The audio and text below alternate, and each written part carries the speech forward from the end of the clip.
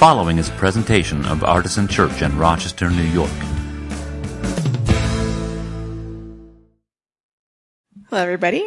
I will be reading John chapter 20, verses 24 through 29. As you might have guessed, it's about Jesus and Thomas. But Thomas, who was called the twin, one of the 12, was not with them when Jesus came. So the other disciples told him, "We have seen the Lord." But he said to them, "Unless I see the mark of the nails in his hands, and put my finger in the mark of the nails, and my hand in his side, I will not believe." A week later, his disciples were again in the house, and Thomas was with them. Although the doors were shut, Jesus came and stood among them and said, "Peace be with you." Then he said to Thomas, "Put your finger here, and see my hands. Reach out your hand and put it in my side. Do not doubt, but believe."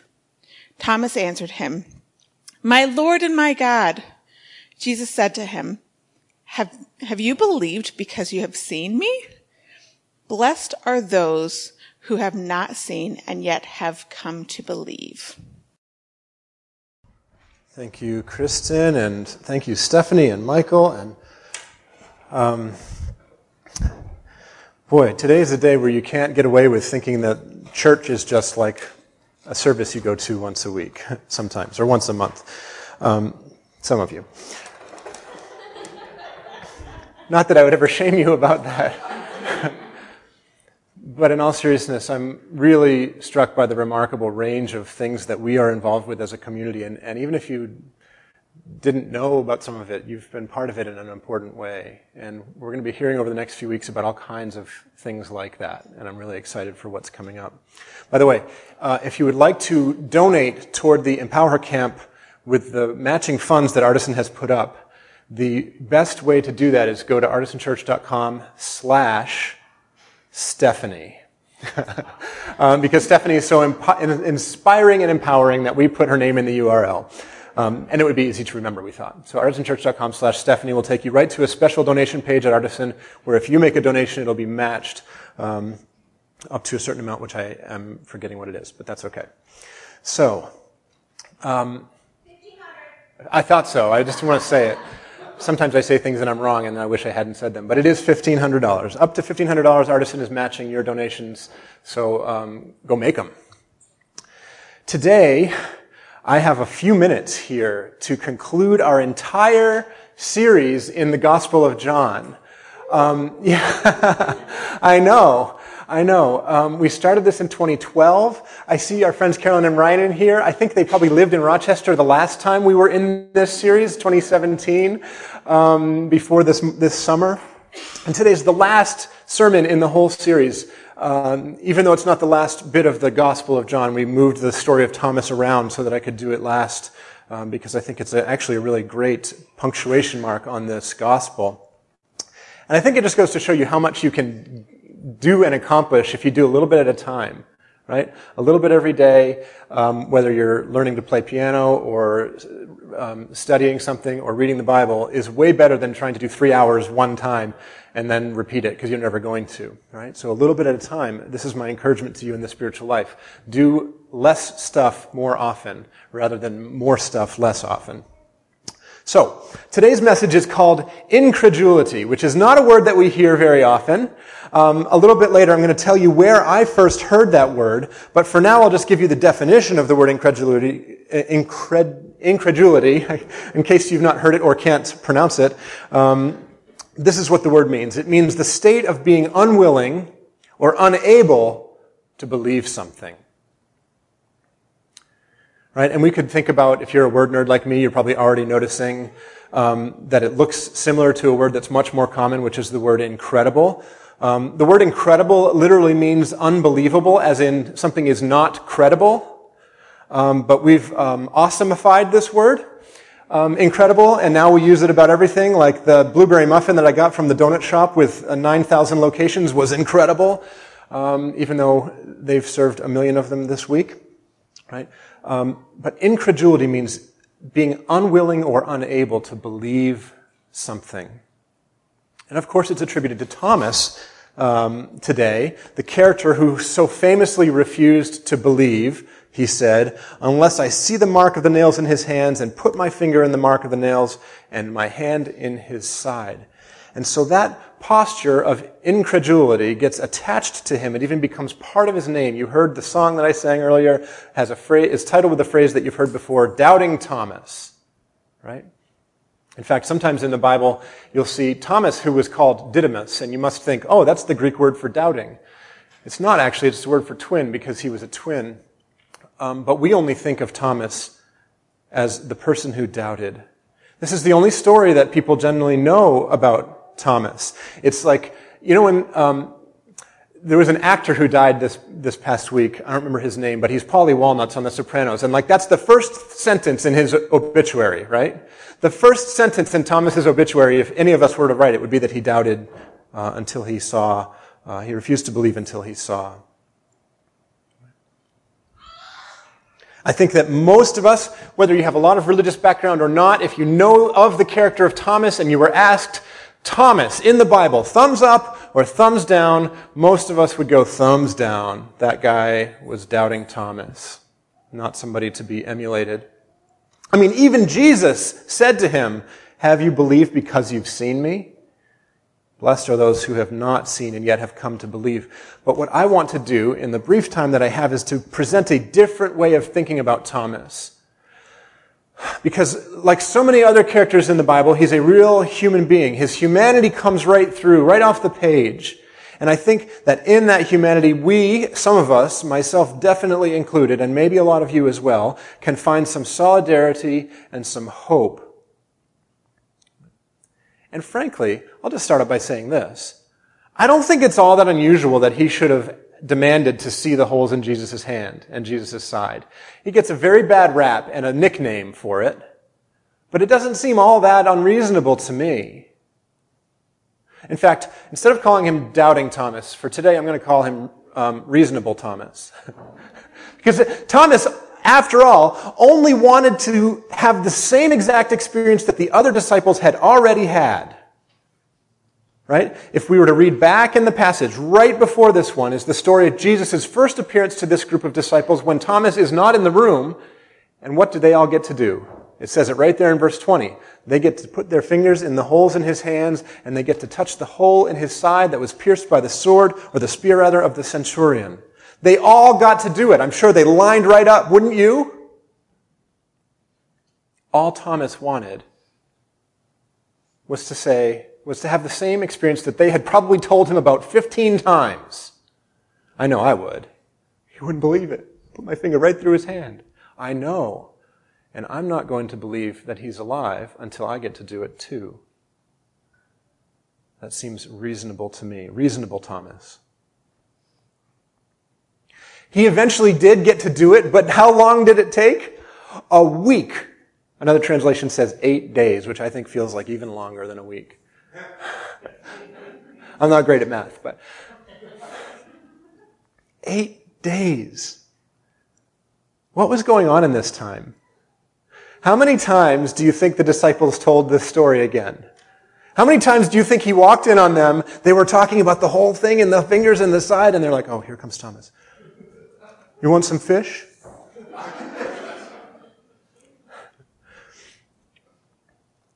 And what about those friends? Those friends were in the room when Jesus finally appeared to Thomas. I wonder what they were thinking in that moment. What were they thinking about Thomas? Were they glad for him? What were they thinking about themselves? We've been believing for a whole week, Thomas. It's nice that you can finally join the party. By the way, this is another Bible reading tip. Imagine what characters are present who aren't described in the narrative of the story, because there's almost always other people there, right? These people had been having an entirely separate experience of the world for a whole week by the time Jesus appeared to Thomas. Speaking of which, let's talk for a minute about what Jesus said to Thomas, how he treated Thomas, right? Because when he says, did you believe because you see me? Blessed are those who have not seen and yet have come to believe.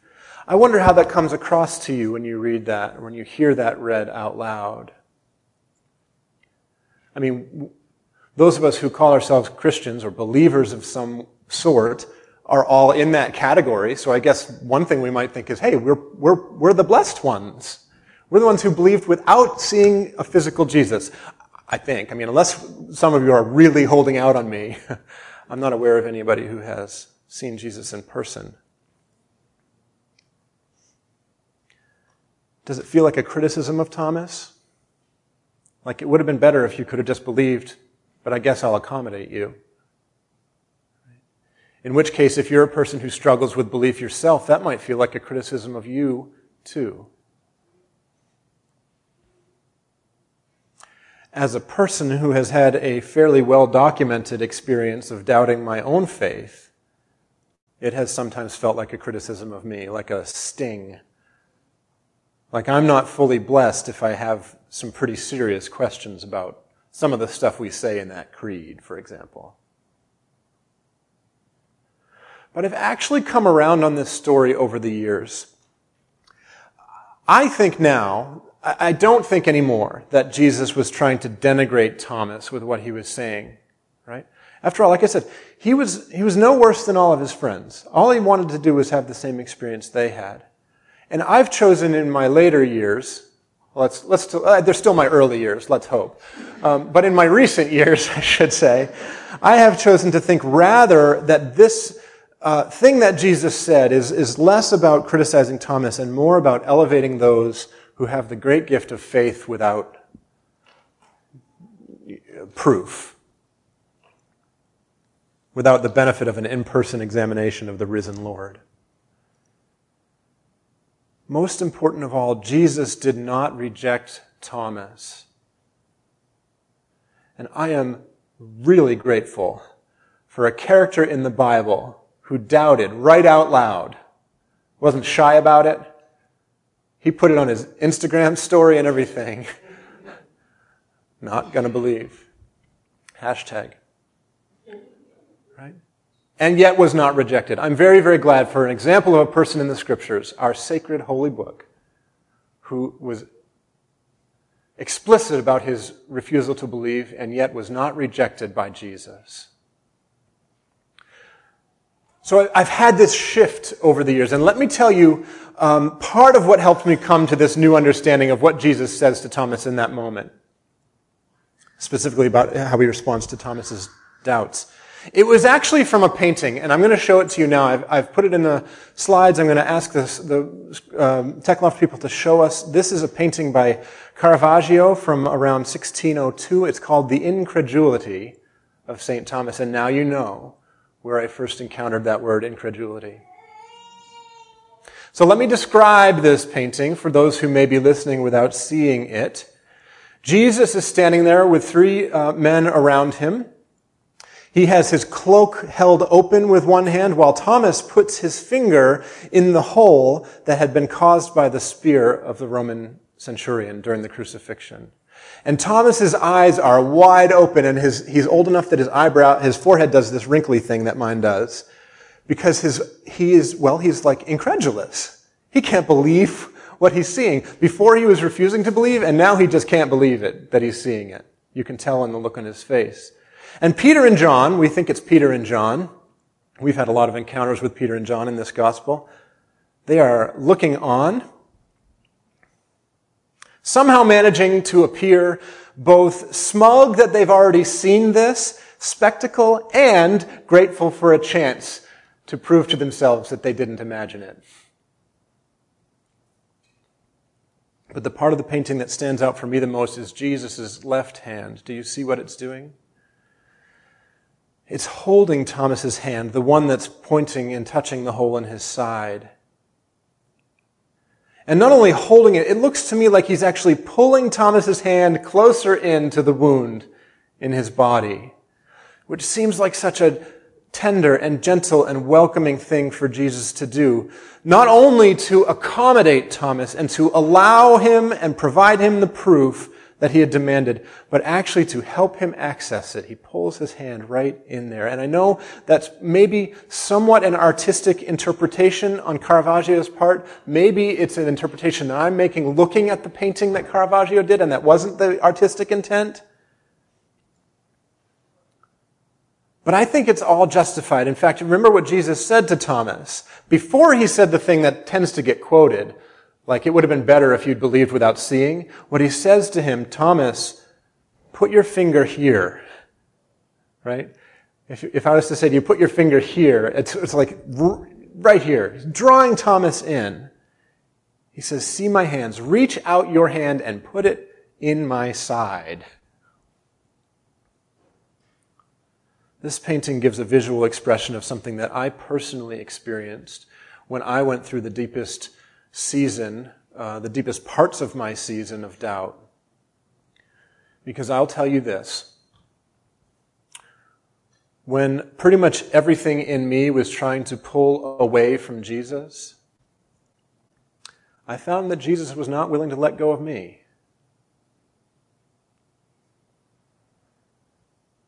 And so I didn't let go of him. I did let go of a lot of things during that season. I will never be the same.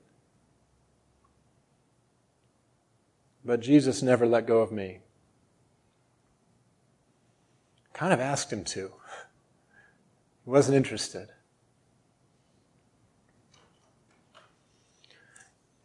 It's really my great and very sacred privilege as a pastor to talk to people all the time who are doubting their faith.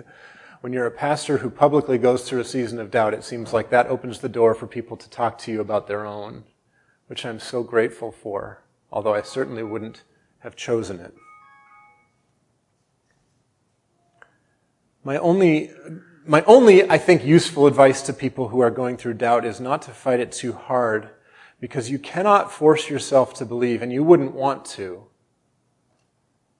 You cannot force yourself to accept something intellectually that you are not ready to accept.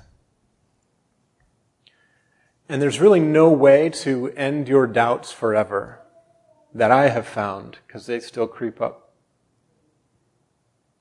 This is what I would say. This is the thing that you might remember today. If you're a person who's struggling with faith, who's a doubter, who resonates with Thomas.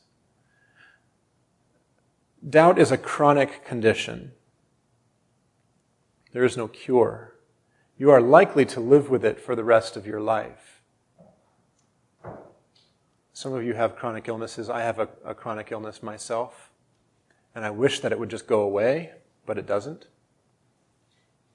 And the same is true of doubt. It's a chronic condition, but the good news is that it's not a terminal diagnosis.